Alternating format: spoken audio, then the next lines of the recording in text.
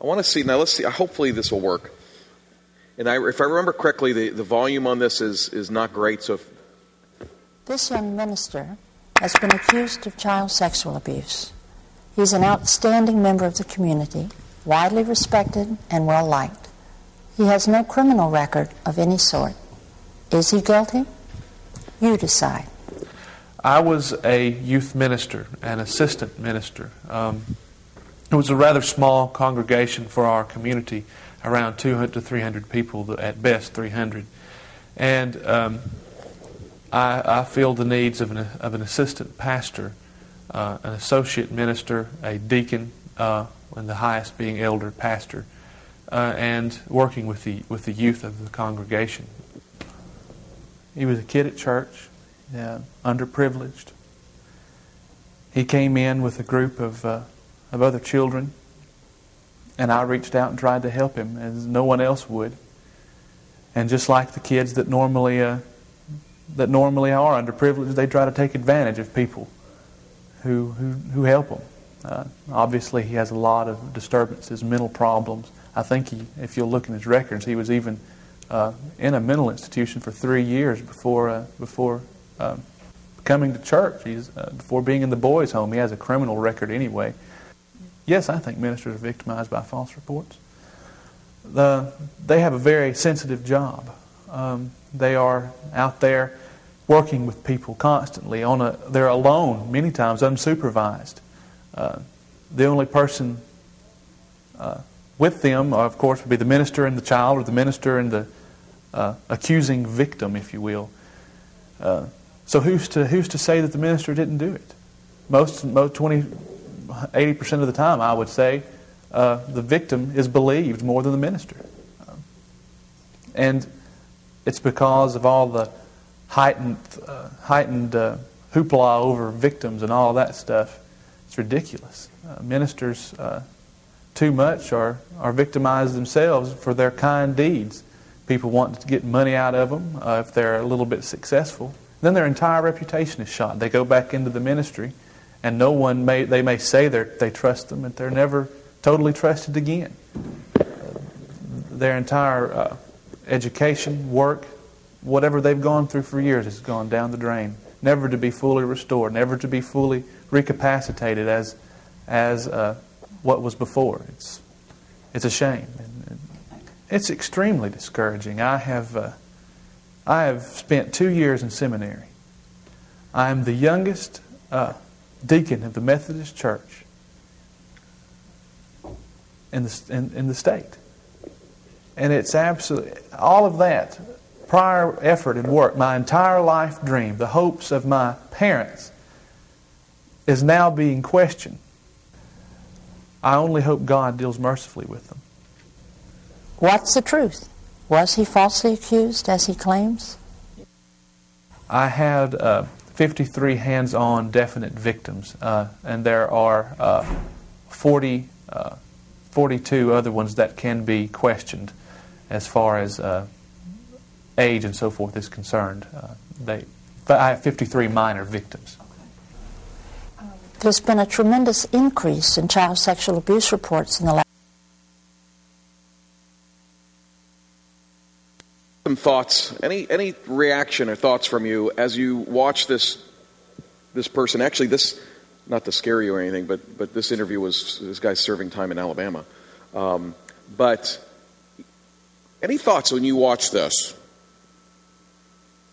Look like a typical offender that you might think would be lurking in your churches? Come on, I'm gonna start treating you guys like my class. I'm gonna start calling on people. Now I won't call on you for a little while. Go ahead. Yeah.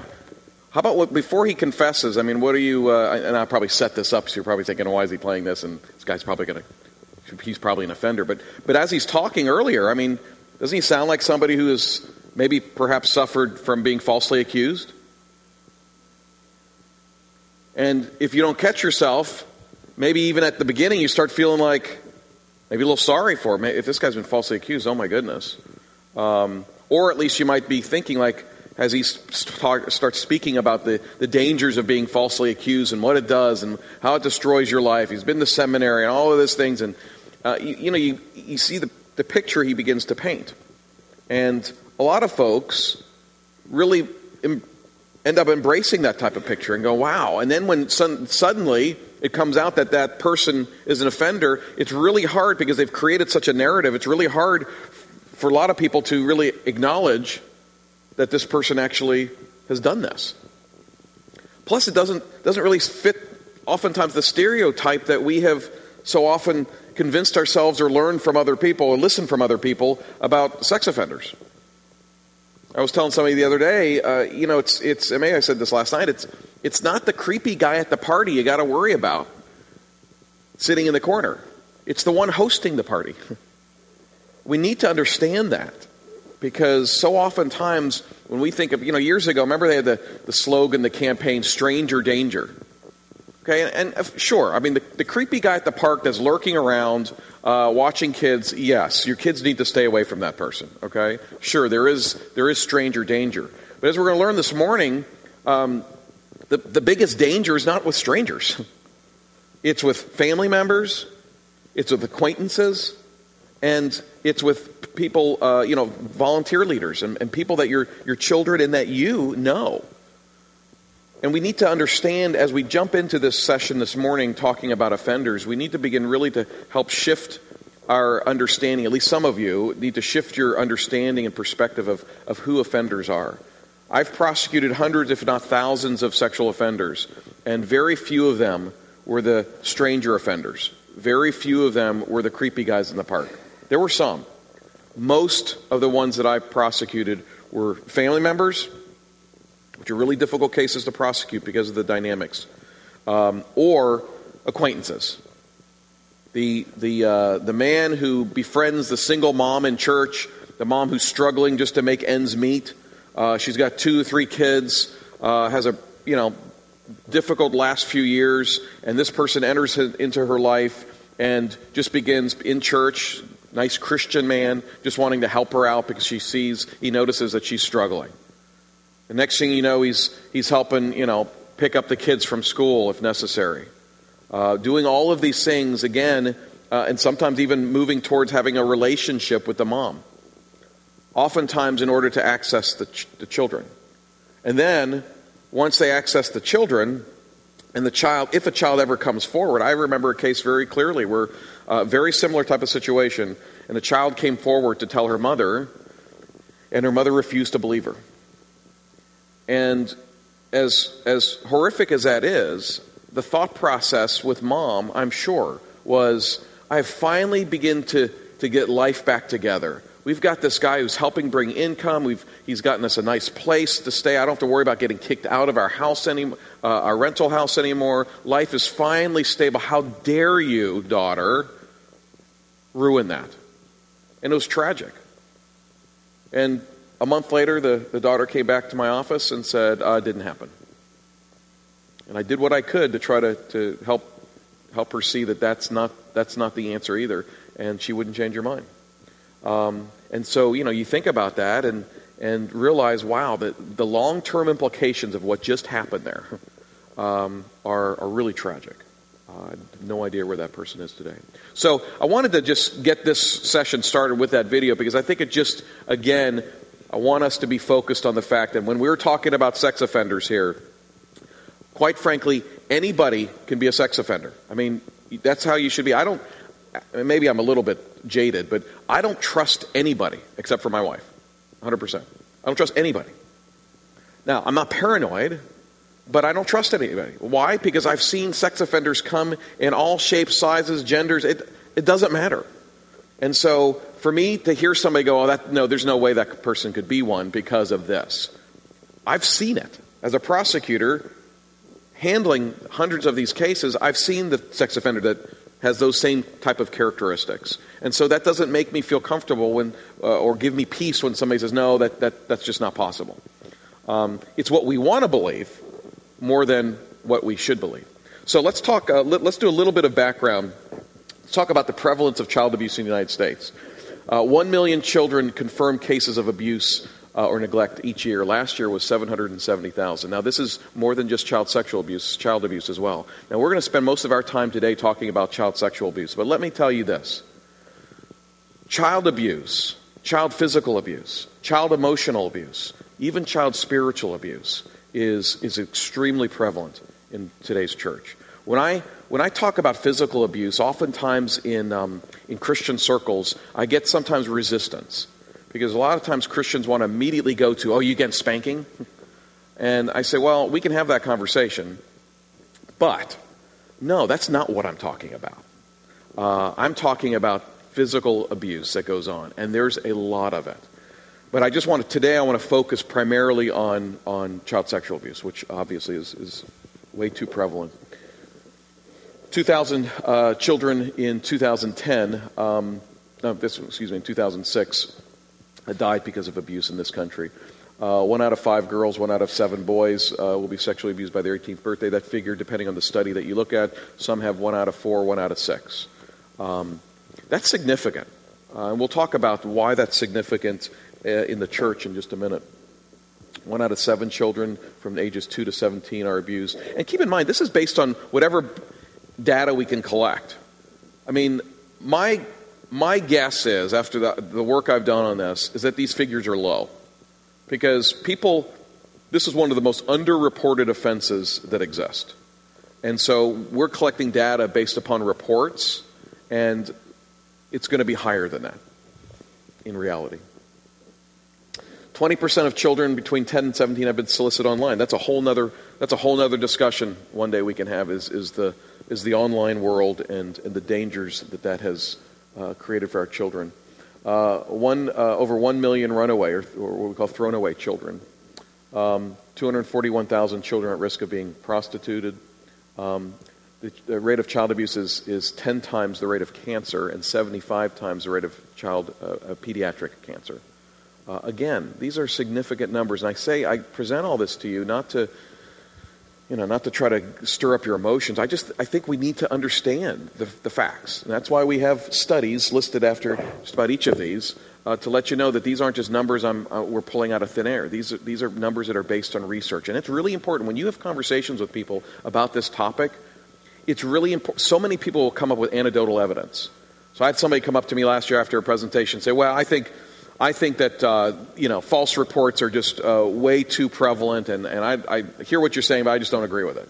And I said, well, what are you basing your statement on? Again, I put my lawyer mode on, and what are you basing your statement that false reports are way too prevalent? Well, I had an uncle that was falsely reported, it just destroyed his life and his family, and it's just awful. So I see the harm it's done. I was like, okay. I said, let me ask you a question. Why do you say that he was falsely accused? Well, because the state didn't prosecute. Okay. Is that all that it's based on? Yes. Okay, well, let me tell you as a prosecutor that there were many, many, many reasons why I sometimes couldn't prosecute a case, and it had nothing to do with whether or not that individual was innocent or not. I said, but let's take your argument as truth. Let's assume that he was innocent. I said, that's one situation you've raised with me. What other evidence do you have? Well, I don't have any. Well, okay, that's anecdotal evidence. That's important, and that's definitely personal to people. But when you're talking to folks, learn, even if you just have this information, to provide actually objective research. That's what these conversations need to be based on. When we do training, that's what it needs to be based on, not just anecdotal evidence, but what does the objective research state? Because that's how we should be using to develop our policies and the trainings in our churches, and not just anecdotal. Because anecdotal evidence gets you all over the map. I mean, it depends who you're talking to. We want to be much more consistent. $100 billion annually on child abuse, child neglect issues in this country. This is a financial issue. I did a presentation at the medical school at Liberty about a month ago talking about, and we won't have time to talk about it today, but about the ACE studies, which is a really fascinating area because what they're finding is that childhood trauma impacts long-term in so many more ways than we can imagine. And what they did years ago is they developed a test where if you experience, and they defined different, like 10 areas of childhood trauma, and if you scored a 1, your rate of, addiction, obesity, heart disease went up a little bit.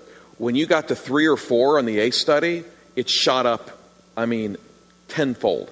It's really amazing. And so one of the things I was trying to teach and talk to future doctors is this is really helpful information for you as a physician to understand if these people have experienced childhood trauma, to help explain perhaps the situation that they're dealing with. But from a financial standpoint, think of all the money that is spent. And this money shouldn't be the driving force, obviously. But think of all the money that is spent every year on all those things. Heart disease, cancer, addiction. And so much of it can be traced back to, not exclusively, but can be traced back to some type of adverse childhood experience. So to know about that is really critical, and to say, okay, what can we do, even in our churches? The more you can be vigilant in reducing and protecting children from childhood trauma, you have no clue the benefit and the blessing that you are contributing to later in life. That all of these ills that I've just talked about, they have a far less likelihood of experiencing because their church was vigilant in protecting them. You imagine if the church became the safest places for children. Not only would that protect them from being abused, but you know what? And I know this sounds sort of wacky, but maybe it actually minimizes their chances of getting heart disease or cancer. Church becomes really, literally the safest place for people. And that's what I hope and pray to see. Here's just a map. It's probably hard to see, but this is a map of registered sex offenders in the United States. And it's per 100,000. And so if you live in, I think I was looking at this the other day, one of the highest states is Michigan, 41 per 100,000. Alabama, we've got 13. You're pretty low there. My state, Virginia, or even Florida. Florida, I think, may be higher than Michigan. I think that looks like it's 62. That's scary. Anyway, but these are registered sex offenders. These are people who were reported and were actually charged and convicted and registered. Now, let me tell you, as we'll talk about this as we move along here, there are way more offenders out there that have never been caught. Way more. I might have this study listed here somewhere on these slides, but there was one study that said with high-risk offenders, by the time they get caught, they've sexually victimized anywhere from 20 to 150 victims. That's significant. That tells you that there are lots of offenders out there who've never been caught. That tells you that background checks are helpful, but not that helpful, because there's a stronger likelihood that offender's never been caught. So these are pretty striking numbers. I said last night, the Department of Justice has reported that there's a sex offender every square mile in this country. And again, not designed to scare you. It's just designed to help open our eyes to the prevalence of this. Those of you who have either been victimized or have known somebody who's been victimized will get that. But those of you who've never had any type of connection with this issue, I think oftentimes we think it's just sort of over here, and it's not that prevalent, and maybe people like me are making a bigger deal about it than they should, and you're just stirring up people. That's a danger. I really think that is sort of the lie that Satan has weaved so well, not only inside the church but outside the church. And so it just goes to show, listen, the best thing I can do is just present you data and let you decide for yourself based upon that data. How about inside the church? 3 companies that insure most Protestant churches reported receiving approximately 260 reports a year of minors being sexually abused by church leaders and members. Now think about this. Those are insurance companies, I said last night. Those are only reports coming from churches that have policies that cover these issues. Those are only coming from churches that actually reported it to their insurance company. And those are only coming from situations where the actual person told to somebody in the church. So I'm willing to guess that number is much higher. But this is probably the floor of what we see in the Protestant church. Now, comparatively, 220, this will date back to about in the mid-50s. If you bring from the 50s up and you do a little bit of math, based upon the Catholic Church's report, and again, I'm sure that's underreported, 228 credible accusations a year of child abuse reported in the Catholic Church. So what does that tell you? Well, number one, both of these numbers are significantly lower. Number two is that the Protestant church, we've got as big or worse a problem in the Protestant world, not the Protestant church, than the Catholic Church. Now, you might be thinking, yeah, but the Protestant world is much larger than the Catholic Church, and you're right, it is. But I also think that the data we have from the Protestant world is far more limited than what we have from the Catholic Church. Because the Protestant world is divided up, and we've got various denominations. If you just take the Baptist, I'm not picking on Baptists, but Baptists are individual churches. So how do we even assess and keep track of this data? It's almost impossible. Where you have an institution like the Catholic Church, it's much easier because of its structure. It's much easier to be able to obtain this type of data and to actually do something with it. So one of the things we struggle with in the Protestant world is trying to collect this data. I mean, think of all the little churches and little country churches throughout this country that, like, most of us don't even know exist. Like, who knows? We're not getting data from those types of places. So I really think these numbers on both accounts are significantly higher in reality. Christian Ministry Resources a number of years ago had a report that said child abuse allegations against American churches averaged 70 per week. These are allegations, 70 per week. And again, I think it's probably much higher as a result of under-reporting. 1% of churches reported abuse allegations annually. And interesting, this figure here on who is doing the abusing within faith communities.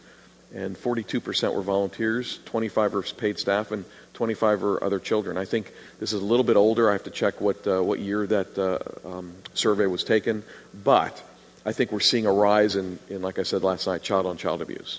I think that number is increasing. And that's something we have to deal with. When we're dealing with child protection policies and trainings, yes, we need to focus on adult-child abuse, but we also have to grasp the reality that children are abusing other children at younger and younger ages. And there's various reasons for that. We don't know exactly all of the reasons. Part of it is what goes on at home. If a 7-year-old is sexually abusing a 4-year-old, I'm concerned about the 7-year-old. That child needs help. I'm really concerned about what's going on at home. Is that 7-year-old being victimized? Is that 7-year-old having access to pornography at home that they are watching and then now acting it out? We need to know those things.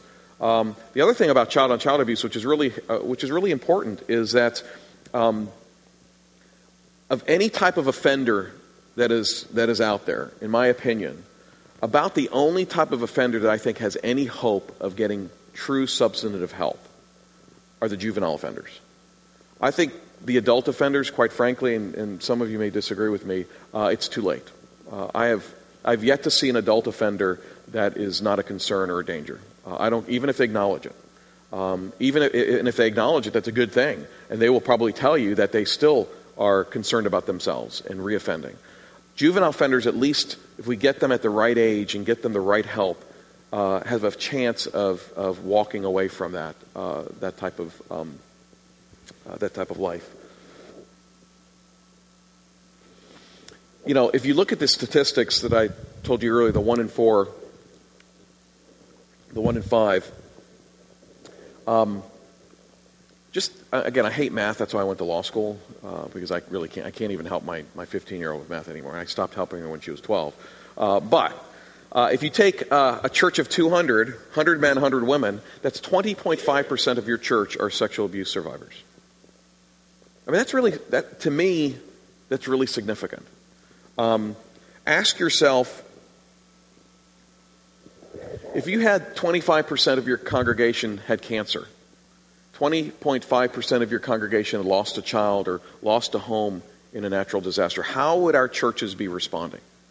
Now, I'm a little bit preaching to the choir here because you all are in a church that has set aside this for a weekend to address it. And that's really significant, really significant. And it's really encouraging to me. But there are a lot of churches that aren't. And I'm thinking, man, why is it that if we've got, and I think these numbers are low, quite frankly, because I think oftentimes victimized people and survivors oftentimes gravitate towards churches. And I think, quite frankly, the rate of abuse or sexual abuse within churches is actually higher. That is anecdotal evidence, but I do think so, and it's just because offenders, and there is evidence that offenders are drawn to faith communities. Offenders tend to be more religious than other people, and so they go to these types of places, and we'll talk about that in a minute. But again, why aren't we talking about this issue? I mean, I can tell you in my church, if 20.5% of the congregation had lost a child to cancer, we would probably be starting ministries to deal with it. We'd be preaching about it. We'd be creating resources for them. We'd be connecting them with resources. But all too often in our churches today, and I think this is part of the dark plan of Satan, is in our churches today, that's the one area where it's just quiet. We don't talk about it. And we've got a lot of abuse survivors sitting in our churches in pain, but also in silence. And that whole other area of discussion at some point in time are male abuse survivors. You know, when we're talking about sexual offenders today, there are men and women who sexually offend children.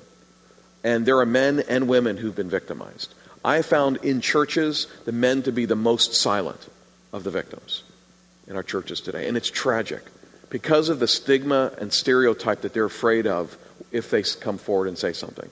They're afraid that people will think, oh, that means you're an offender. My kids are going to stay away from you. Or you're gay. Oh my goodness. I'm telling you, they just stay quiet. And if we knew how many male survivors of sexual abuse were sitting in our churches, I think we'd be astonished. But generally, still fairly quiet.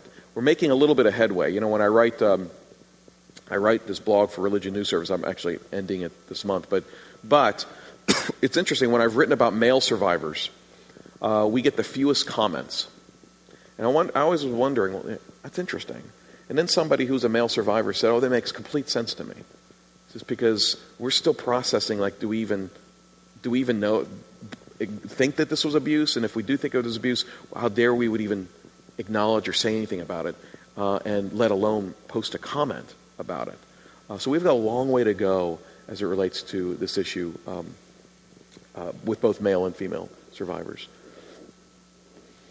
So abusers, who are they? Well, based on, again, the research, abusers tend to be married, employed, European American, and older than 30 years of age. So again, helping set aside the stereotypes of what we may think a sexual abuser of children may look like or act like. So, who are they? Well, I've divided them into three categories of abusers, and I think that this is based on my experience and research. I think this is fairly accurate. The first one is what we would commonly call the stranger perpetrator. This is the stranger danger type of offender. Somebody that the child has never seen or has only had minimum prior contacts. I remember prosecuting a case of a child riding their bike to school. A guy who's also riding his bike to school early in the morning. Child had never seen him. Grabs the child, drags him into the woods, and sexually assaults him. Child escapes, and the person is eventually apprehended. That's classic stranger perpetrator. Child didn't know it, didn't know this person, and the person targeted this child. This is the person at the park who's, targeting children. It's really bizarre, and I've done this once, but I know people who do this. If you go to a park where kids congregate, and just sit there and watch. And I'm afraid what you may see on certain days are, more often than not, middle-aged to older men who are hanging out at the park, and who oftentimes are not just hanging out, but begin to interact with children. Now, I'm not saying that person's an offender. I have no idea. I'm not saying that person's going to grab that child and go offend them. It's just concerning when you see that.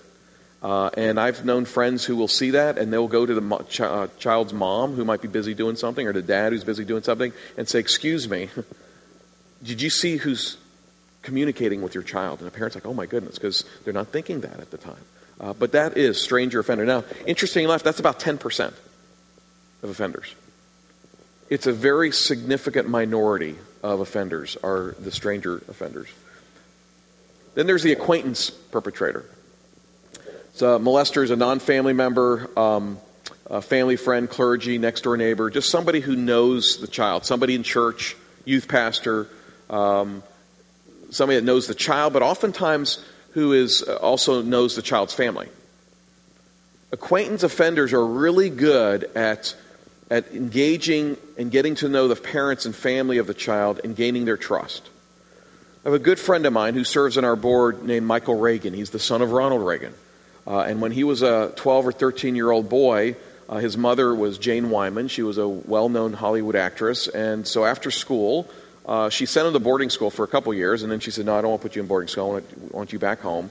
But then after school every day, she would send him to a very exclusive Beverly Hills, basically, after-school child care program. And the man who owned and operated this child care center really befriended Michael, targeted him, because he knew. He said, wow, this is a guy that doesn't have dad at home. Dad's busy being governor, or at that time he was actually being a movie actor and then becoming governor. So this child's dad's never home. So he began to target him. But not only did he target Michael, he targeted his mom, Jane, in the sense of talking to her, becoming her friend, letting her know how much he enjoyed, Michael being at the daycare center. She was thrilled, he told me. She was saying, man, this is the dad you never had. He'd play football, throw the football with all the things dads should be. I don't have a son, so I don't know. I was just saying, if I had a son, I wouldn't know what to do with him because I don't play football or any sports, so I would hope he wouldn't like sports. But anyway, the things that you're supposed to be doing, he was doing. Well, what did that do? That created an incredible amount of trust between not only Michael and this offender, but between this offender and mom. And the more trust that was developed between the offender and mom, the more likely she was to allow Michael to spend more time with him, unsupervised. And that's when the abuse occurred. He began abusing him after school. And he says he'll never forget what really changed his life was they took the whole after-school program out to go hiking in the mountains in California, Southern California. And this guy took Michael, brought him off to the side where the other kids were going off doing something, and he had Michael take off his clothes, and then he took pictures of him.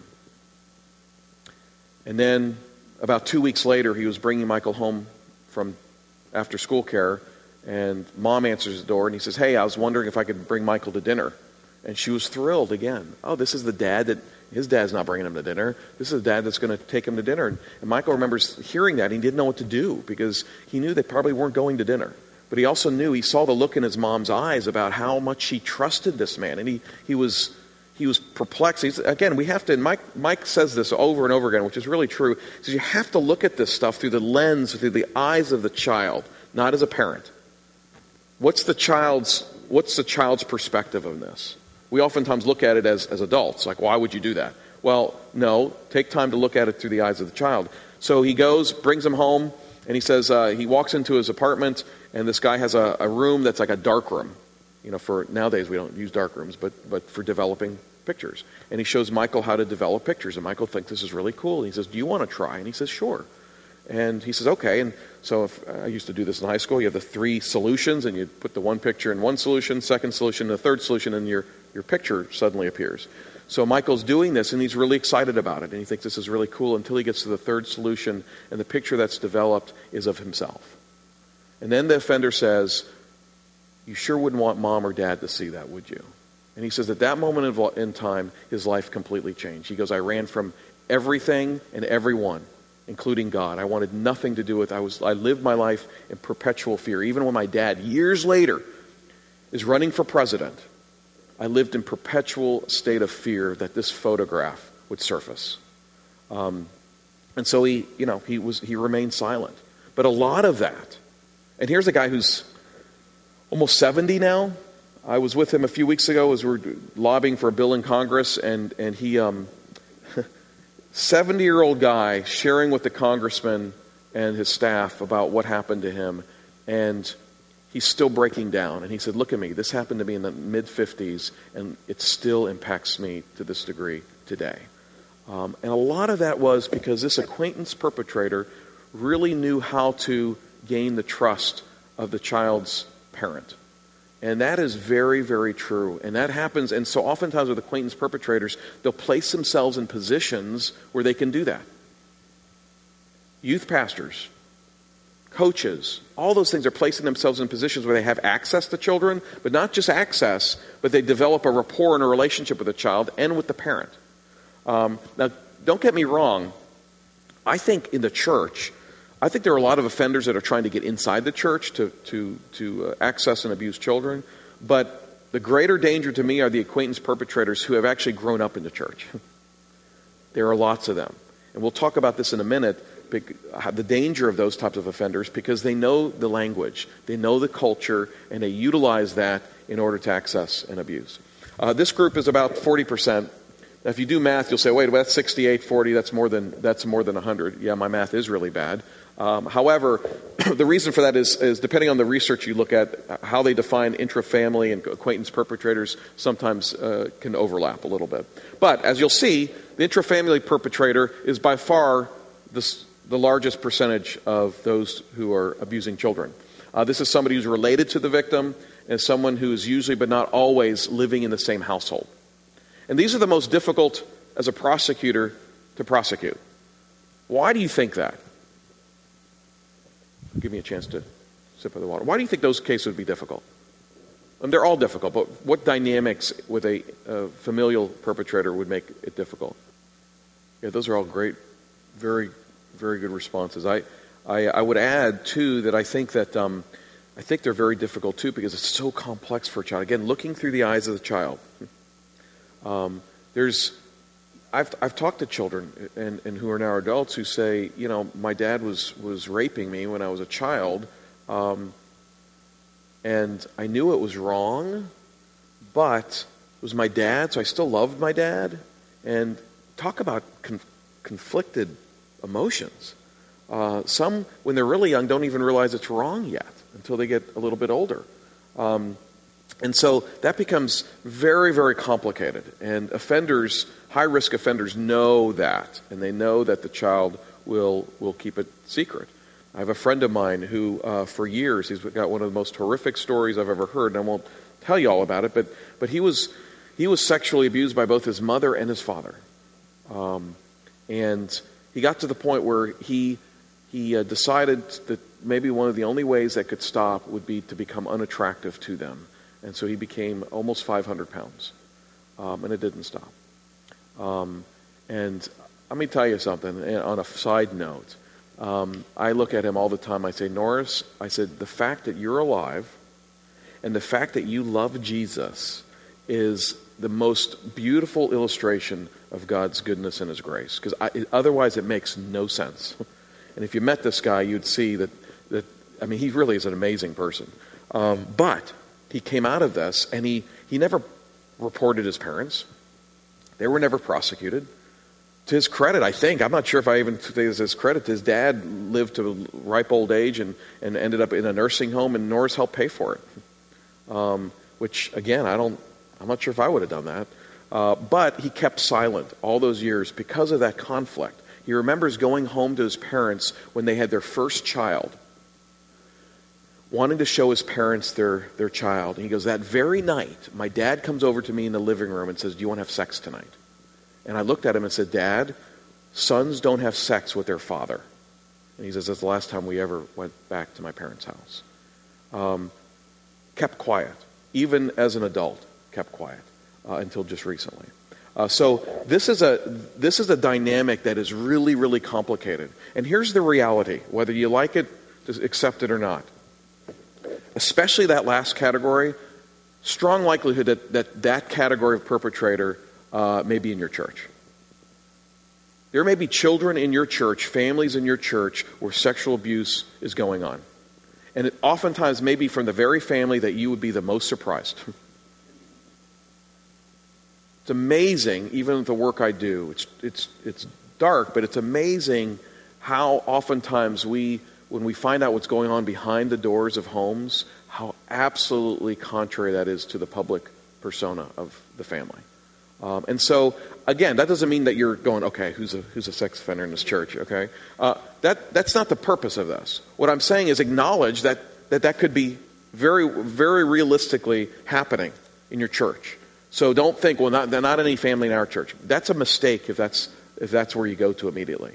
You just have to understand it. So, and the reason you have to understand it that way is because when and if something happens that gives you a little bit of an indicator that something's amiss, if you understand this, your reaction will be to look further into it.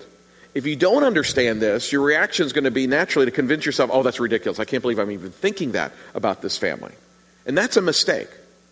I don't know how many times we in the church, and it's not just in the church, but we in the church will see something that's really not normal, and what we will do is remain quiet because we will actually begin feeling guilty that we're seeing this and we're thinking this. When in actuality, just perhaps, maybe that sense that you're getting is the Holy Spirit. And we need to act on it rather than stifle it.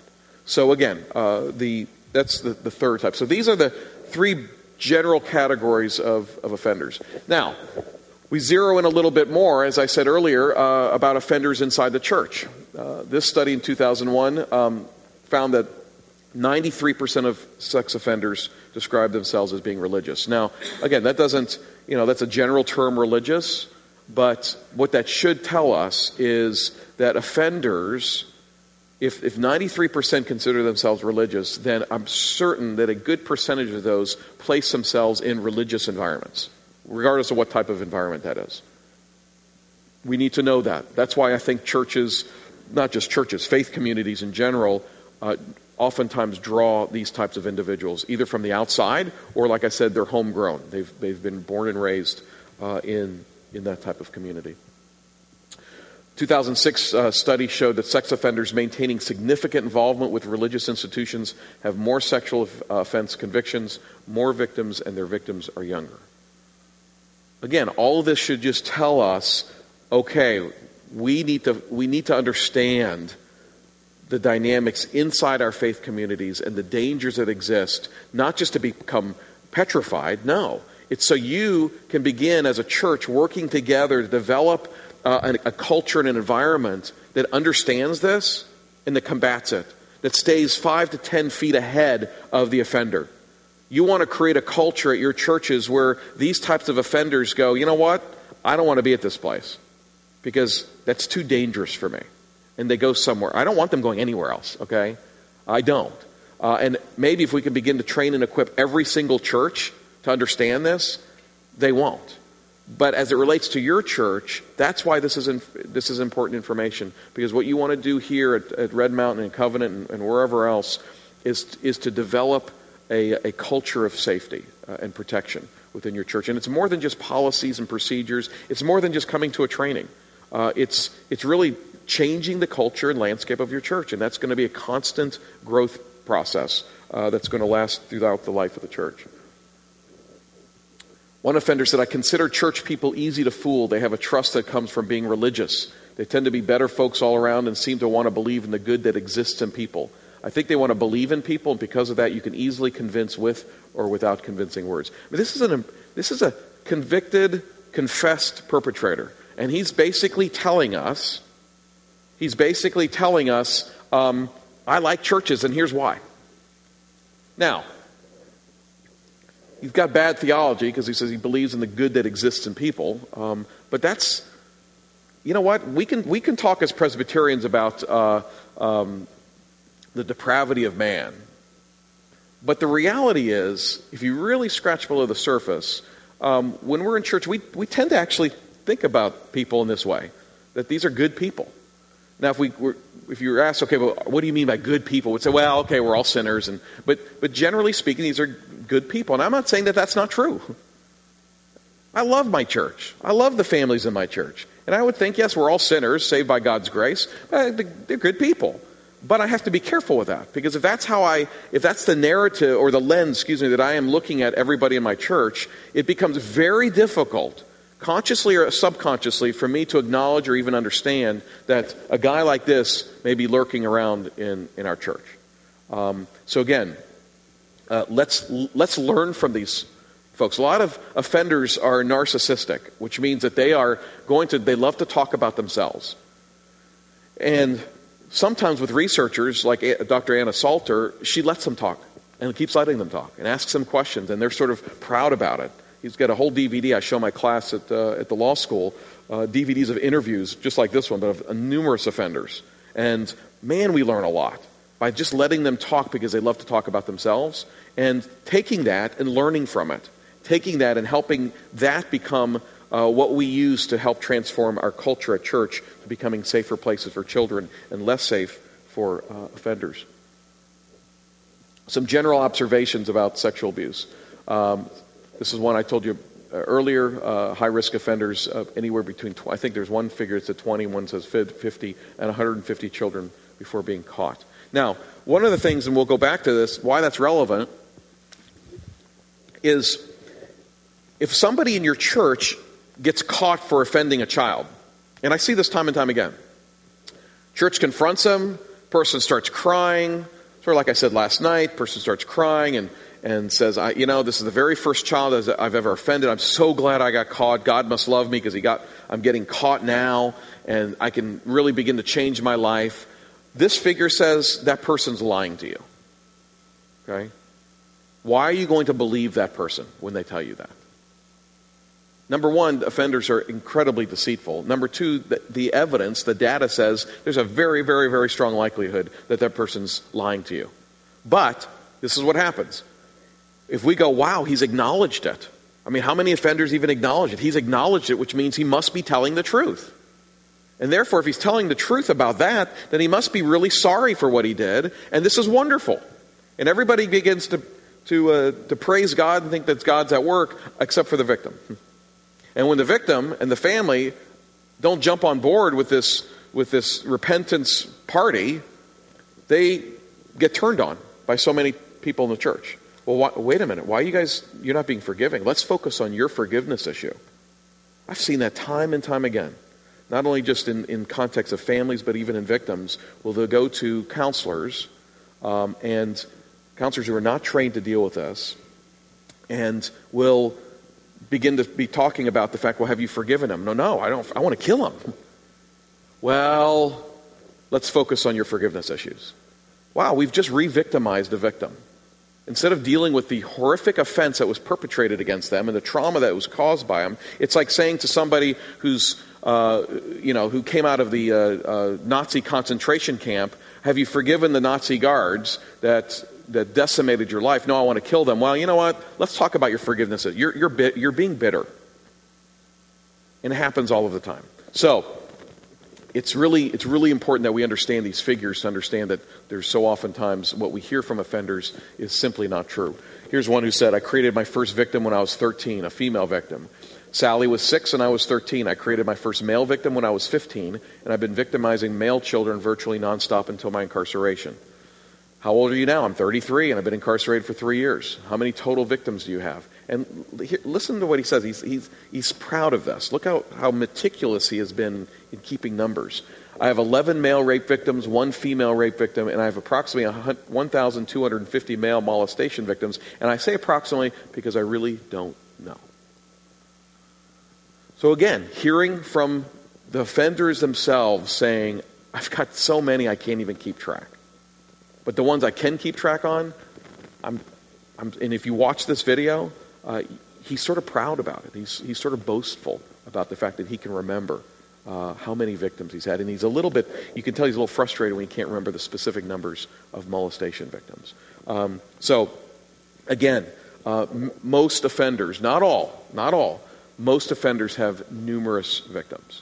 And then the ones that don't have numerous different victims fall into the other categories is the offender that has maybe one victim, but has victimized that person over and over and over and over again. You see that within the familial context, where you have a child who may be the only person this offender's ever victimized, usually not, but maybe, and that child is victimized for years because there's nowhere they can go, and there's not much they can say or do to bring it to an end.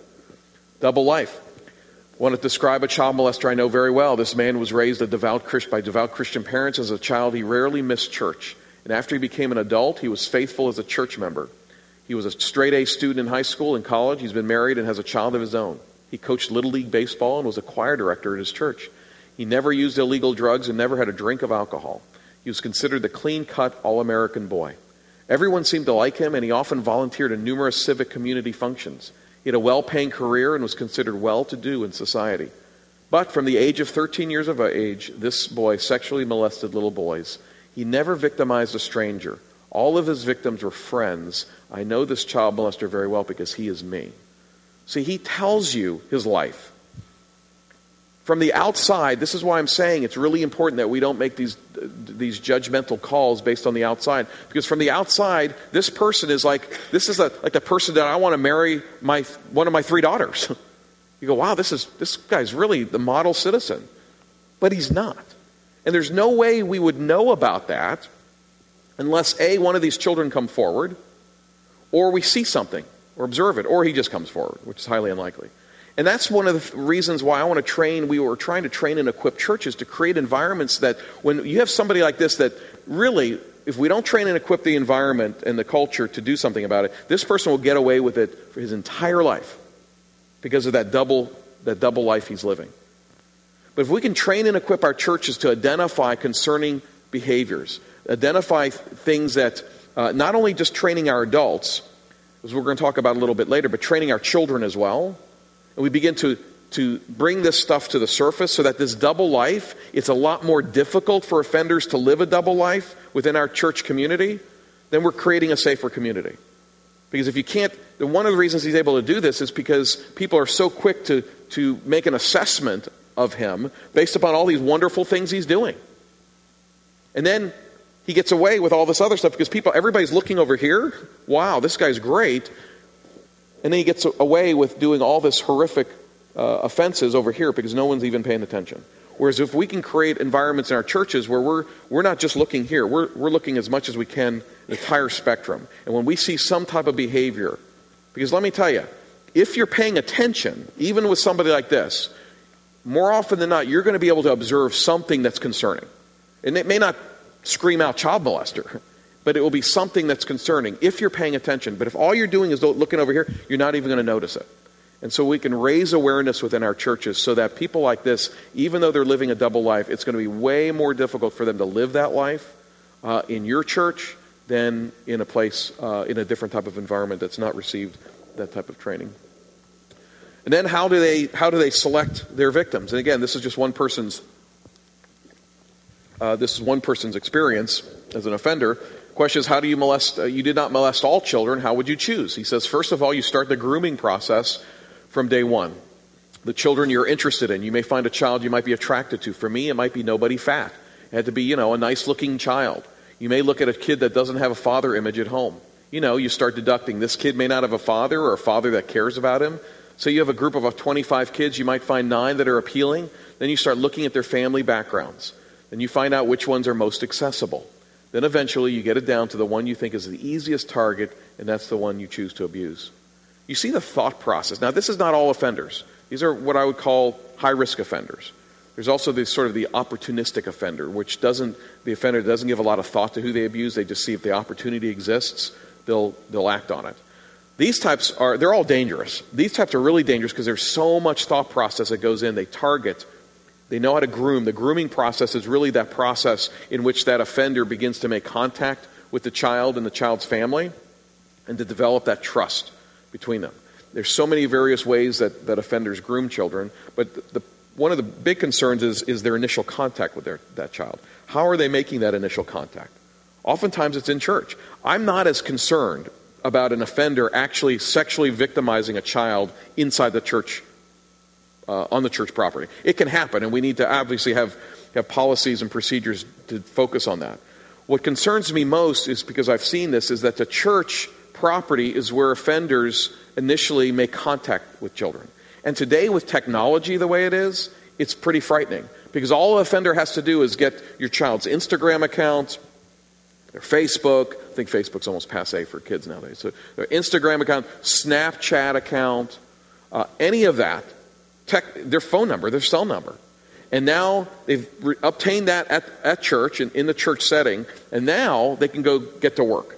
They can get to work on making contact with that child, developing and it starts off oftentimes very, very innocently of just, hey, great to see you at church today. And that child, again, if this person has targeted a particular child, going after the child that maybe doesn't have a father figure at home, or maybe the father's not really paying attention to the child. And I'm not saying that offenders just go after those types of children, because I've seen them go after other children as well. But assuming for a moment that that's the case, once that offender begins to make contact with that child outside the church, now that they have their contact information, they develop a little rapport. They pay attention to that child. Oftentimes, looking through the lens of the child responds to that attention. Children need that attention from adults. If we're not providing it to them, they'll give it to the person who's intentionally is providing it to them. And that begins that grooming process, at least with the child. And then oftentimes, like I said earlier, there's sort of a different route that they do with the parents. If they can do both of those at the same time, develop that trust and relationship with the child in communicating, almost become the confidant of the child. Oftentimes they'll get the child to talk about their frustrations of life and maybe frustrations at home, and they'll provide some advice and let them know that, hey, I'm your advocate, and the child becomes safer and safer and safer with this person. Oftentimes these same children will move away from their parents because they're getting their emotions satisfied here. And at the same time, this person oftentimes is connecting with parents as well. So that when that person says, hey, can your child go with a couple of others of us to a movie? Child's wanting to go because they've developed this rapport, and the parent, because they've worked hard in developing that relationship with the parent feels safe and allows the child to go.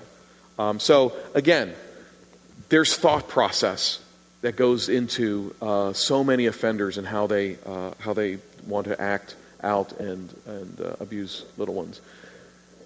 Here's something that's really important, I think, is sort of the difference between likability versus trustworthiness. I can't tell you how many situations, either as a prosecutor or even my work with Grace, where the person says, there's no way this guy could do it. He's so nice. He's so likable.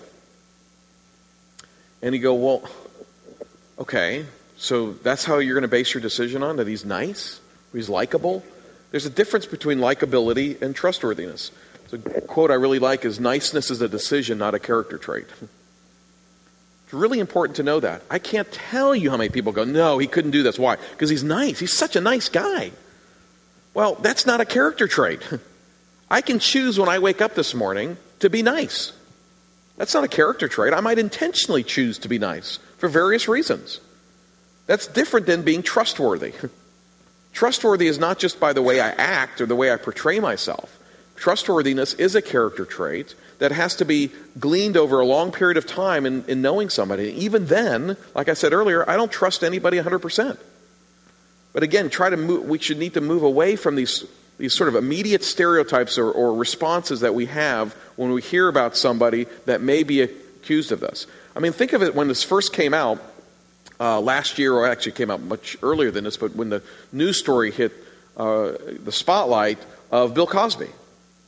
So many people, I grew up as Bill Cosby being Dr. Huxtable, okay? I wanted to be in the Cosby Family in that show. That was an awesome family. Nice. Now, of course, what a lot of people did is Dr. Huxtable is Bill Cosby. Well, no, he was playing a role.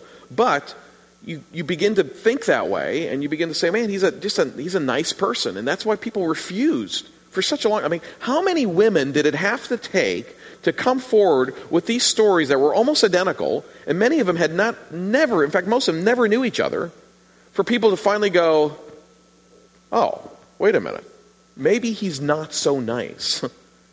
It took dozens. And I think that we struggle with that same issue inside the church.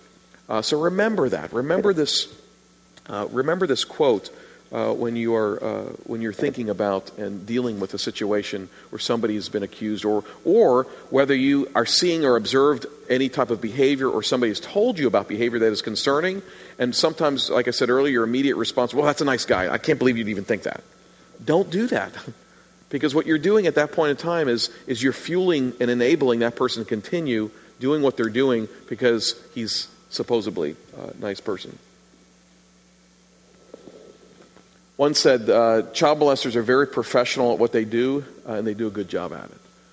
My hope and prayer for the church is that we do a much better job than they do in understanding how they act and keeping ahead of them so we can prevent not only them from abusing, but identify them and bring them to justice when they do. one of the things we'll talk about a little bit later, and we talked about it last night a little bit, is the response. I have found in churches that most of the time if you talk about, do you want to protect children from abuse, everybody's like, yes, of course. Who wouldn't want to protect children from abuse? And that's good. But what I also found frustrating is sometimes that breaks down when it's dealing with, okay, what do we do when somebody comes forward and actually we learn about abuse, or somebody suspects some abuse? What do we do? And that's when the whole thing begins to fall apart. Because it all depends oftentimes, as we talked last night, on who's doing the disclosing and who's doing the alleged perpetrating. And if it's somebody we don't think could be doing it, we suddenly, even though we want to protect children from abuse, we just can't imagine this person doing it because they're so nice or because of whatever reason. And so the whole system breaks down, and we have to get around that and say that's not how we're going to base our responses to these types of concerns and disclosures. Let me just, I'm going to end this session with just some things that I've seen specifically in faith communities that offenders tend to use. I call them the 5 exploitations. These are oftentimes most successfully done by offenders who have grown up within these environments because they know the culture, and they take that culture, they distort it and exploit it and abuse. The first one is the exploitation of religious cover. That's sort of what we were talking about earlier.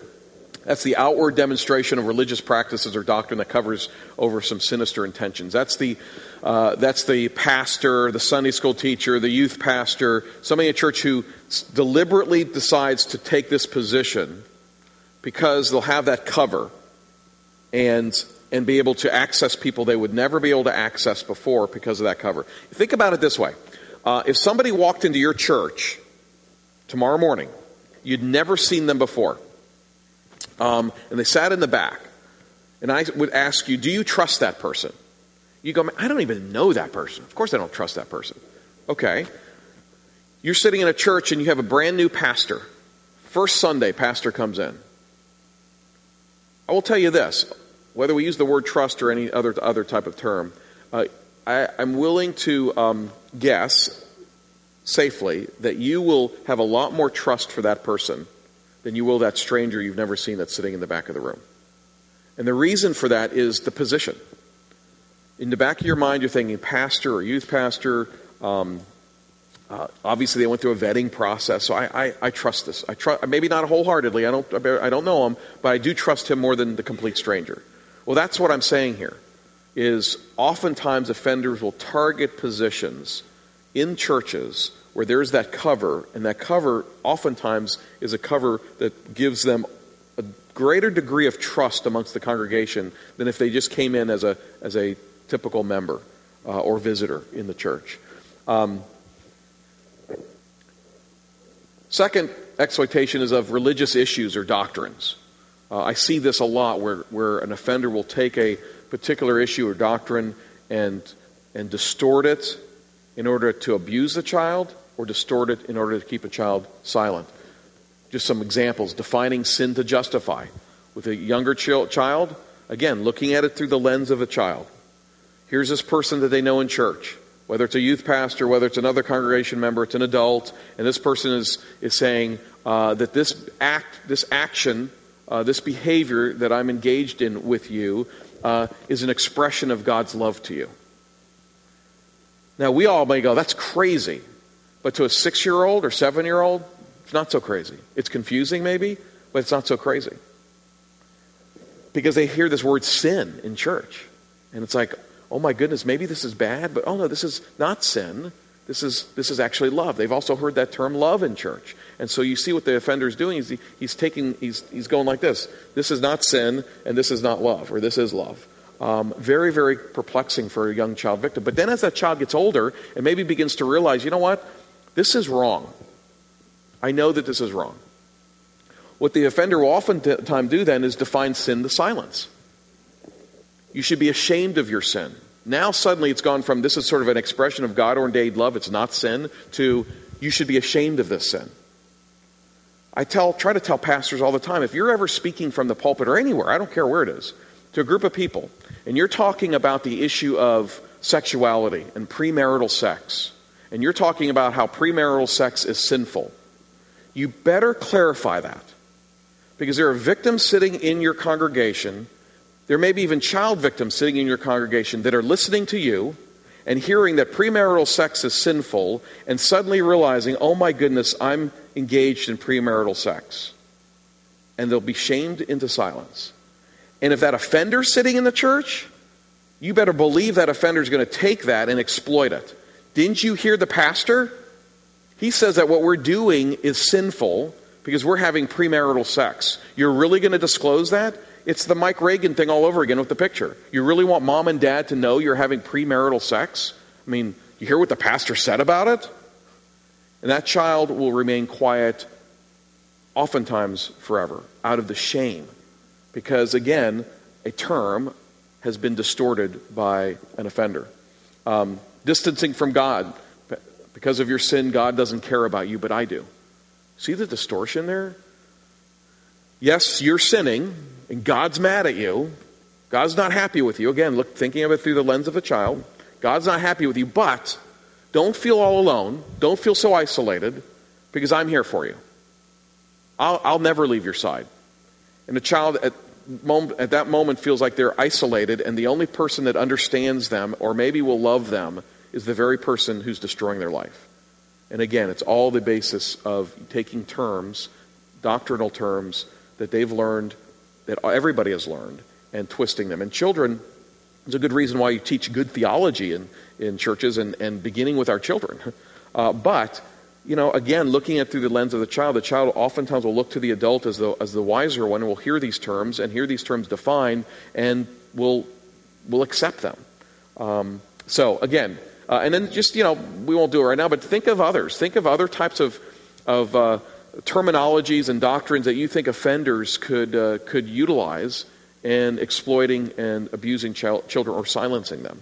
I think if you thought about it, you would be able to come up with a number of them. And the more you come up with, the more you can be empathetic to the plight of these child victims and to know what to do as a church in order to minimize that. Whether it's training our children in theology, which is good, but also knowing that telling children whenever an adult is talking to them about any type of issue with regard to doctrine or sin or anything, to talk to mom and dad about it. It's very difficult in this situation for a child to come and talk to mom and dad about this particular situation. However, what they may do is come to mom and dad and say, ask about sin. They may not say, hey, this man's abusing me and he's telling me it's not sinful. They're not going to do that. But they may come to you, and if you have your antennas up and you've been trained and equipped, you might be able to go, okay, wait a minute. Let me dig a little bit deeper here, because my child's asking me about sin. And what is sin? Why is something I'm doing sinful even if I don't want to do it? Things like that. Be cognizant about those conversations, not just as parents, but as congregation members, as volunteers in helping with children in church. Children will ask those questions. They may not even realize what they're asking, in the sense that they may not even realize that they're actually in some way indirectly disclosing abuse. And if we're not paying attention, it'll go right over our heads. If we are paying attention, we might want to follow up those questions from the child with some questions of our own that might give us a little bit more of an indication of why this child is asking that question. Another one is, this is sort of the same issue, but it's coming from instead of the offender defining terms, it's the victim trying to process it. And this is what I talked about earlier about having sex outside of marriage, or I've talked to children who are now adults who say, is God going to punish me for this sin? And again, a lot of this is their own understanding of these terms, but their own understanding of these terms oftentimes is further defined by the adult offender. Another one is the exploitation of power, submission to authority. I don't know about you, but from the earliest of ages, we're always teaching our kids to respect and obey their elders. And I think that's true, and I think that's biblical. However, I think we oftentimes do that in a way that devalues children. And that is, just obey. Do what they tell you. And I can tell you in my own experience having 3 daughters, that's not what I tell them. I tell them to question everything. And sometimes it's a little bit obnoxious because then they question my wife and I. But they're children of a lawyer, so I would expect nothing less. But I want them to question those things. Yes, I want you to be respectful, but if an adult says something to you that you have a problem with or a question about, come talk to us about it. If the elder or adult in the church does something that bothers you, come talk to us about it. And we've had some of our most fantastic conversations in our family have been dinner time conversations about our children expressing concerns, not really necessarily about this, but they go to a Christian school, and some of the things they learn at the Christian school, I'm like, oh my goodness, I can't believe I'm paying for this. But they come home and we talk about it over dinner, and it's really been, I think it's really been healthy. They feel comfortable discussing these types of things with us, and we are encouraging them to think on their own and to ask those questions. And that's no different when it comes to the issues like this. If somebody is saying something that's exploitive to them, we have 3 daughters, and we've tried to work really hard to help them to become very independent thinkers and to question stuff. And when somebody's saying something to them that doesn't just feel real right about it, instead of trying to say, well, that's the adult, it must be right. Because that's oftentimes what we do in our churches. Just accept and obey and respect. And I think that's a mistake. Offenders love those environments because those are the environments where the children will never question. Those are the environments where the children will accept whatever that offender says or does because that offender happens to be an adult. And then, environments where there's authoritarian leadership. I think that authoritarian leadership, we could spend a little time defining it, is so dangerous. I saw a lot of that in our investigations on mission fields. With missionary organizations, that there were, here you are in the middle of, Senegal, West Africa, and you have this leadership, this missionary board leadership that's usually 5 or 6 men, and they run the entire operation. They're not only the spiritual leaders, they become sort of almost the legal leaders, almost law enforcement. They have this immense amount of power that we've given them. And they, without question, every time that we dealt with this, they usually fail in many ways. They're right. We speak for God. I mean, anytime somebody tells you that they're speaking for God, run. Because that is exploitive and it's abusive. But this is what happens in those types of environments. And you don't question. In those types of environments, this is what I've seen. And the 2 major dynamics I see in those environments is the devaluation of women and the devaluation of children. So when a woman comes forward, usually a woman won't come forward, but if a woman does come forward and express concern about what's going on with an adult and a child, it's quickly discounted. Especially if the person that she is talking about happens to sit on this leadership. These are all buddies. They know each other. They're friends. They're good old boys. And women, well, they're sort of relegated over here. And so she's explaining or disclosing something. We're not going to give that too much merit. It's even worse for a child. In fact, most of the time in these types of environments, children don't come forward. But it's even worse for a child because a child has very little value in those types of environments. And the people that say, you know what, I'm not going to allow your marginalization of my concern to make me quiet, so I'm going to keep speaking about it because I'm really concerned. They're often seen as sinful, troublemakers, bitter, and we quickly either try to get them back in line or we ostracize them. And I've told many who've been ostracized, consider that a gift from God. But when you're on the mission field, not so easy. We were doing an investigation not too many years ago about some abuse on a mission field in Bangladesh, and the primary perpetrator was a missionary physician.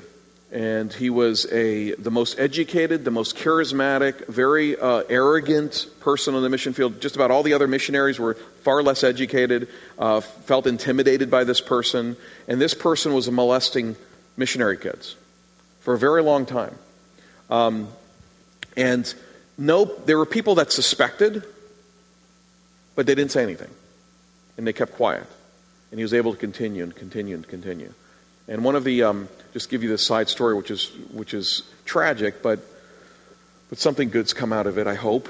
And that is, young 12-year-old girl who was a missionary kid ends up getting abused by this guy for a year and a half. And then, very charismatic, She had, it's all started this. I don't mean to be graphic, but this is how they work. She comes to him one day. She had masturbated, and she comes to him one day and says, I feel really guilty, because he had developed this sort of close personal relationship with her. I feel really guilty because I did something I shouldn't have done. Well, what did you do? So she tells him, and he says, well, let me tell you how men do it. And that's how it started. So she felt shame about her own behavior. He played up that shame by showing, well, let me how men do it. And now this was their secret. And it developed one thing to another to another. She finally discloses the abuse. She was actually over in the States for a summer. She discloses the abuse. It's a horrific story, but and her parents were still in Bangladesh. She was over in the summer with family members. Once she discloses the abuse, missionary agency takes her. 2 men from the missionary agency show up. They take this 13-year-old girl. They fly across the world to Bangladesh. 2 men and this girl fly across to Bangladesh. When they get there, they make the parents confront the offender. They make the daughter confront the offender. He says he's sorry. He hugs her. He hugs mom and dad, and then they have her sign a statement that I call a confession, where she says basically she takes responsibility. This 13-year-old takes responsibility for her participation and her role in this terrible sin, and she signs it. I'm meeting with this woman when she's 33 years old, and she's a train wreck. She's tried every type of drug you can think of. She's attempted suicide. She's a mess. And she told me one day, she says, the abuse was bad, but every time I remember that document that I signed, I'm reminded how worthless I am.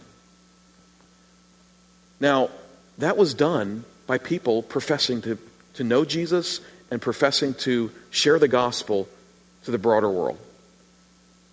Worst case is that this guy gets sent home by the missionary agency. You go, oh, good, he gets sent home. He gets sent home with a letter saying, I'm being sent home because of a moral indiscretion.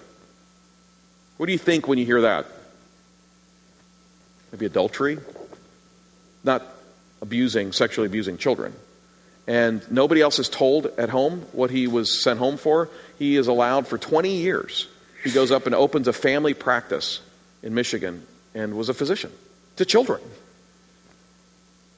So, now, the positive in all that is because people suspected the abuse and didn't do anything, I was really bothered by that.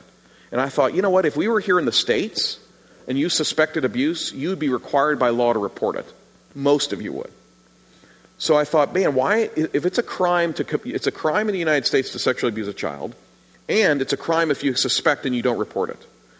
Under federal law, it's a crime if a U.S. citizen goes overseas and sexually abuses any child under the PROTECT Act. You can be prosecuted for it. However, I realized there's no corresponding mandated reporting law for it. So if I'm a missionary on the field and I suspect another missionary is abusing, and I decide not to call because, I'm under their power, oh well, I don't have to. So we I wrote an article last year, and we developed a proposal for a federal international mandated reporting law. And that's where Mike Reagan and I were in October going to Congress to see if we get some people interested in it. And it was awesome because we found a very conservative Republican and a very liberal Democrat who both loved it and have agreed to co-sponsor it. And then they hit me as they were agreeing to it a few weeks later. I thought, man, they always have these laws that are named like Megan's Law and whatever. There's various different names after the person who sort of prompted the need for this law. So I called this survivor and I said, hey, would you be okay if we named this law after you? And she was just silent. She's, really? I was like, absolutely. You were the fuel that helped me to write this article and to create this proposal. So I contacted the congressional office and they were like, yeah, absolutely. So it's great. Hopefully it'll get passed and it'll be called Kimberly's Law.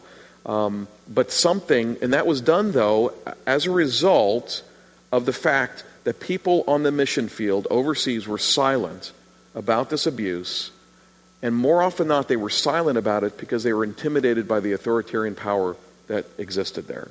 And so now they're going to realize I either have to submit to the power of these people, or I could face getting charged a felony. and I think that not only missionaries, but this will apply to everybody, will be prompted to make more calls of suspected abuse. And so hopefully we can reduce the number of Kimberlys in the world today who are being abused simply by prompting people to call. And then one of the last ones is exploitation of needs. How many churches can you think of that are not in need of help and volunteers? Okay, I didn't think so. Usually I don't get too many hands that go up. We're always in need of people to sign up for stuff. I'm an elder at a church, and we're always looking for more people to help with certain aspects of ministry. And one of the aspects that we often need the most help with is youth and children's ministries. And so we're very needful. And offenders will take advantage of that. They'll take advantage of the fact that, wow, this is a great environment. It's a great environment because it's filled with children, and it has needs for us to help and serve those children. So I'm going to step forward and do that. Again, it's great when people step forward. I'm not saying that just because somebody steps forward and wants to serve in the nursery or the child care or youth group that they're a sex offender. But what does the church have in place to vet those people? And what do we have in place once we vetted them to hold them accountable? Because oftentimes these offenders, as we've learned so far, they can be very deceptive. They'll get through the vetting process. But what do we do after that? Once they get vetted, do we go, okay, good, they're good, now let's look at somebody else? No, we need to, and we'll talk about it in the next session, we need to focus on that and create mechanisms within our churches that are creating these accountability measures, and everybody has to play a part in that. Leadership, adults, youth, children, everybody needs to be on the same page as we're dealing with that. And then Christian communities, people in need. How many of you in here are needy today? Okay, I think most of you are lying. Let's face it. I mean, doesn't the very gospel tell us we're in desperate need? Okay? That's what is drawn to the church. It's filled with needy people. And offenders like that. The offenders know they have this antenna where they can go to an environment that's filled with needy people and find some of the most needful within that environment. Especially, they do that with both children and adults. Well, as we said earlier, they'll do that with an adult who's really needy, that has children that needs help. And they'll begin providing that help. And many times it'll take weeks or months where it's just completely innocent help. They're developing that for a purpose. They're taking advantage. They're exploiting that aspect of that community, which is need. And then the last one is trust. The exploitation of trust. Christians, religious people tend to create very trusting environments. How about church family? You ever talk about church family? Welcome to our church family. I may not know 2/3 of the people in my church, but they're my family. That's a little disturbing. Why? Well, because, and I'm not saying it's bad, but I'm just saying you got to think about these things. A church family, just by calling it that or labeling it that, automatically means I sort of trust these people more than I would complete strangers. It's not a church strangers, it's church family. We do that for a reason. I saw that on the mission field when we've done our investigations over there, where children literally, they arrive on the mission field, they don't know a single soul there. And they're told by the people on the mission field and by their parents, you are now to call everybody Aunt such and such and Uncle such and such. So all these kids are talking to complete strangers, and they'll tell you later on, they're like, I didn't know what to do. These aren't my aunts and uncles. I was confused, but my parents are saying these are aunts and uncles. And what did that do? It created this familial environment where it developed this trust, a false trust, but it created a trust nevertheless. And so, but offenders will exploit that. They know that. How about dropping your child off at nursery?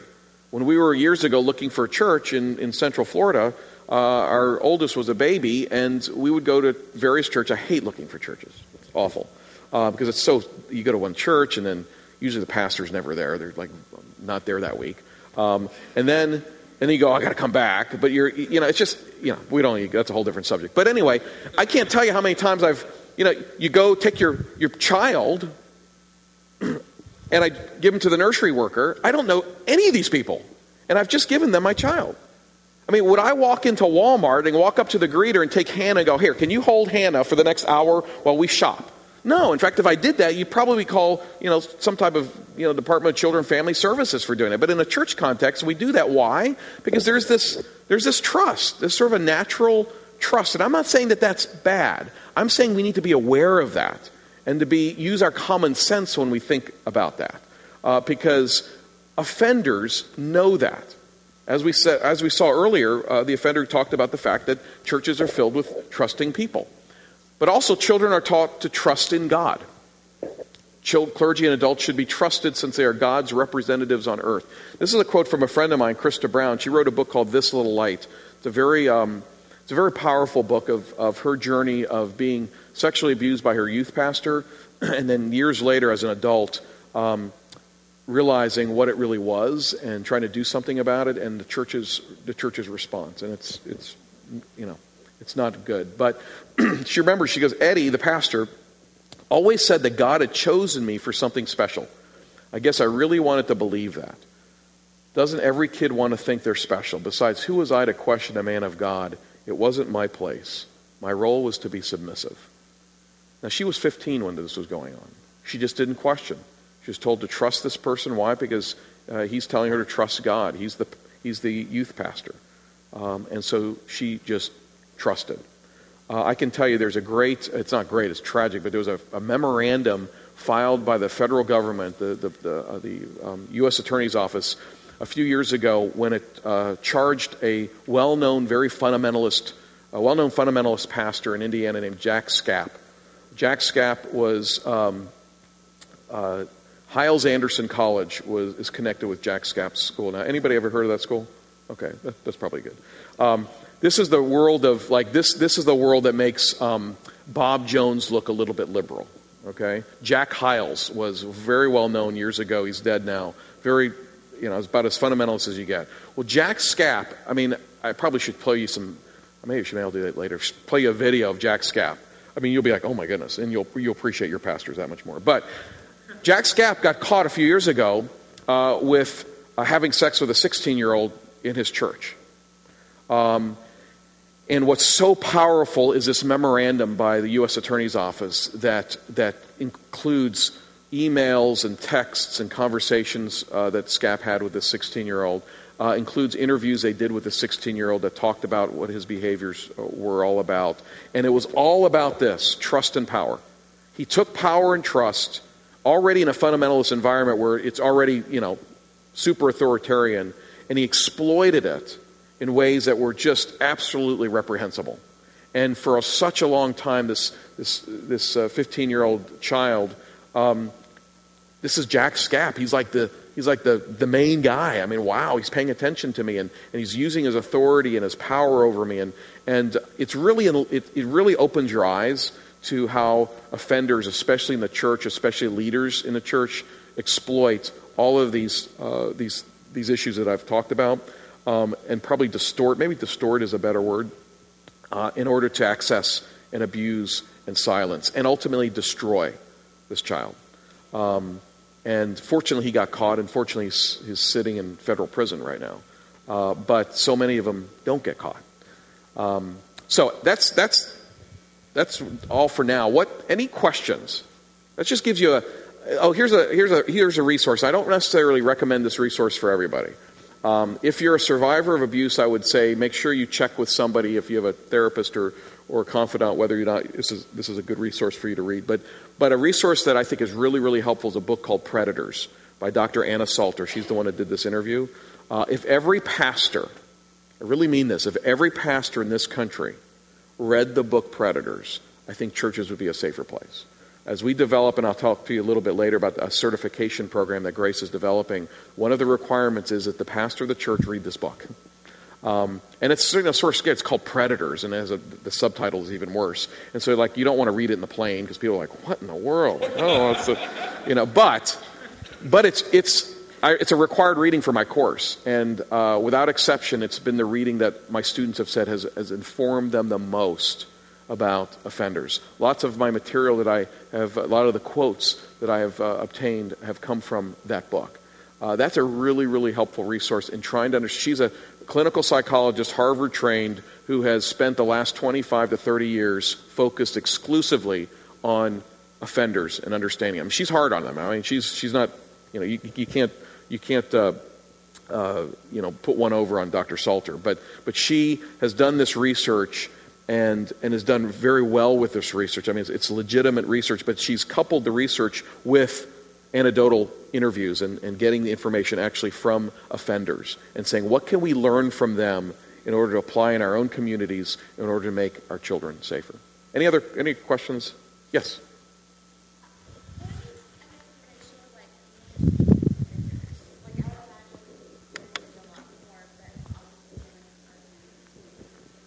Yeah, that's a good question, and I don't think we have really good figures to date on that.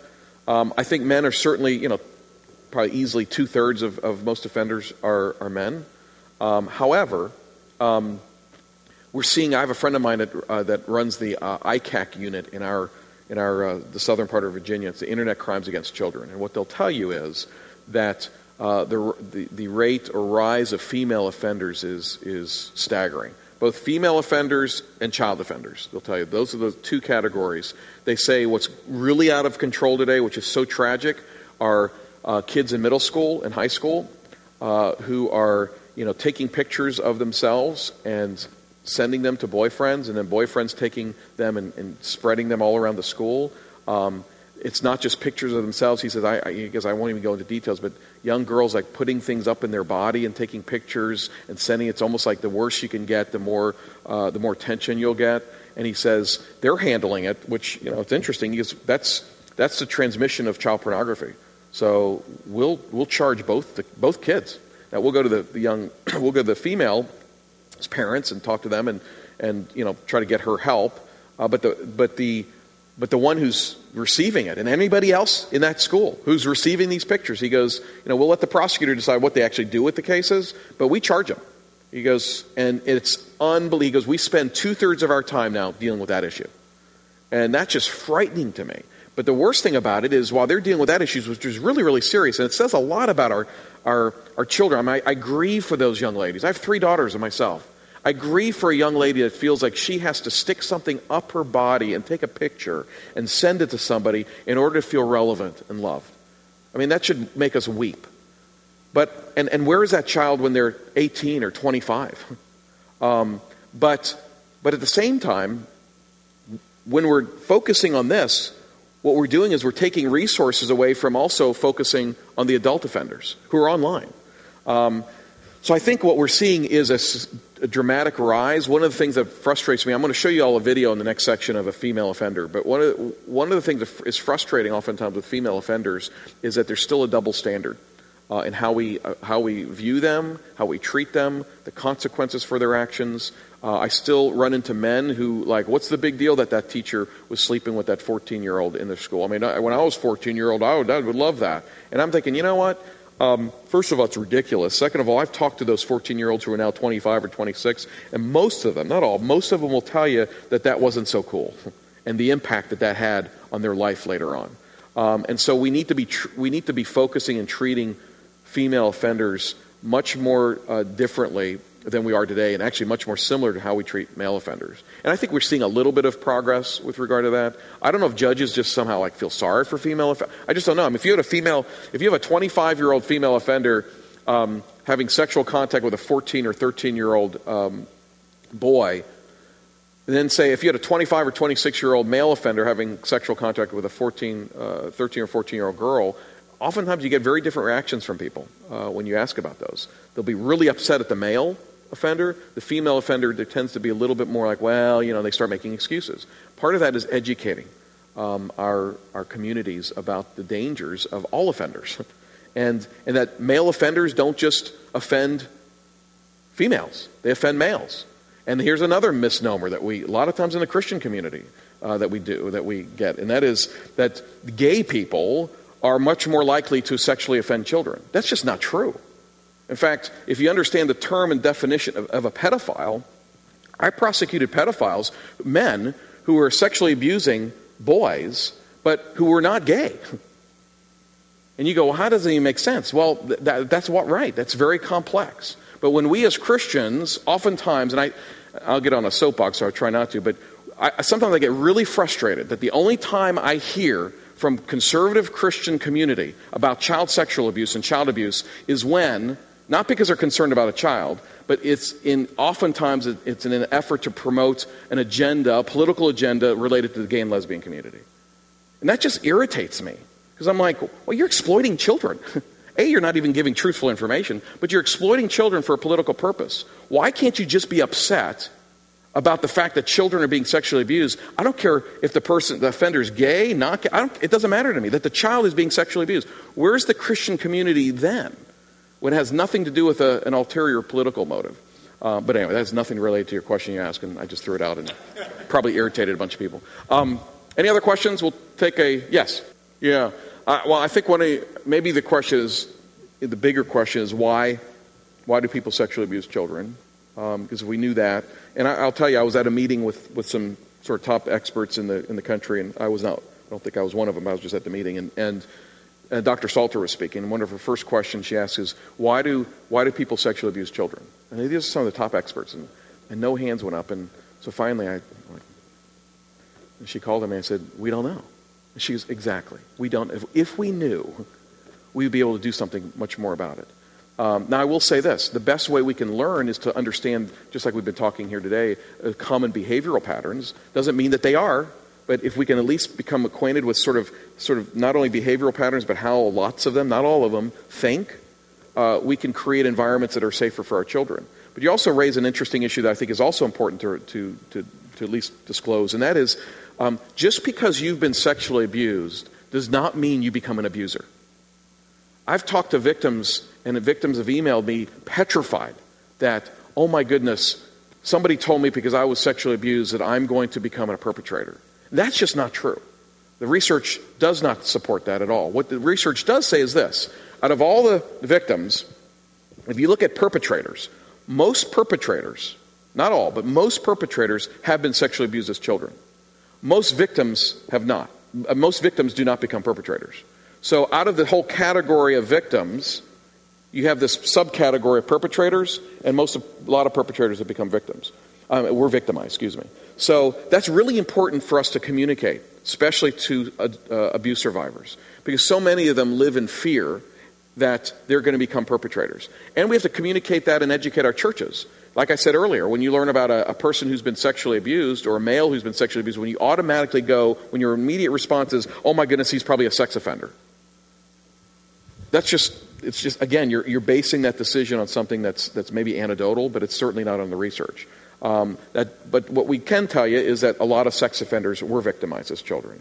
But just because you were victimized as a child certainly does not mean, in fact, there's strong likelihood you'll never become a perpetrator. Does that make sense? Okay. Yes. No, I hear what you're saying.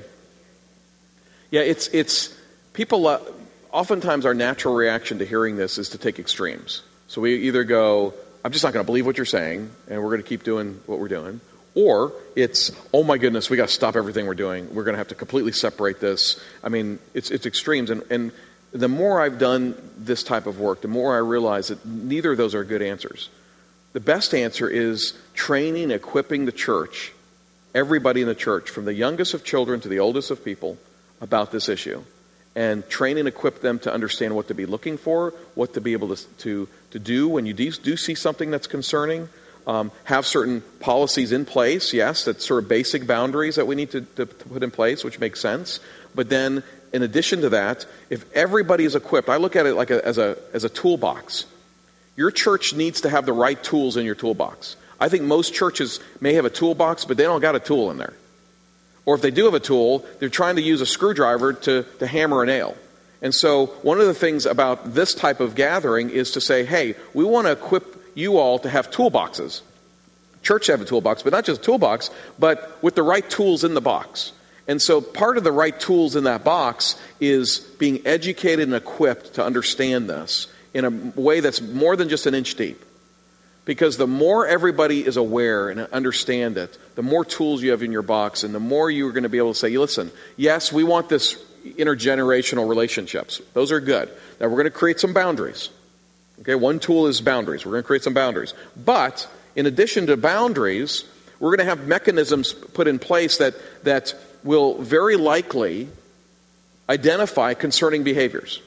and that we are going to have people, everybody's going to know about this and be constant. It's a constant conversation. When I leave here tomorrow, I don't want you all to say, okay, good, we got child protection training off the list, let's move on.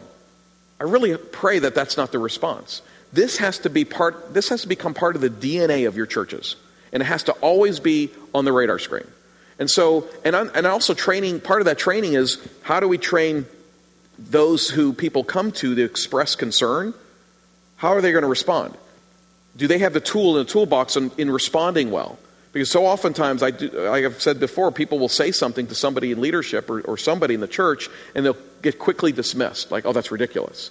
Well, we've got to give you all a tool that says, no, we want to welcome those types of concerns. And not only are we going to welcome them, we're going to encourage you to communicate those. And then we're going to have a process set in place on how do we respond when you do disclose this. Okay, because you can welcome it but not do anything about it. But we're going to welcome it and do something. If everybody is working together actively, and this literally becomes part of the DNA of your churches, then you can do that. And I think you can do it well and not live in perpetual fear that, oh my goodness. But if you haven't done this, and this doesn't become the DNA of your church, then you're right. That it is something to be worried about, because offenders will take advantage of that. Does that make sense? Okay. Let's take a 15-minute break. Is that good? Like 10:35. Come back, and then we'll do the second session. I want to start off the second presentation though with a video, and then have a brief discussion about it.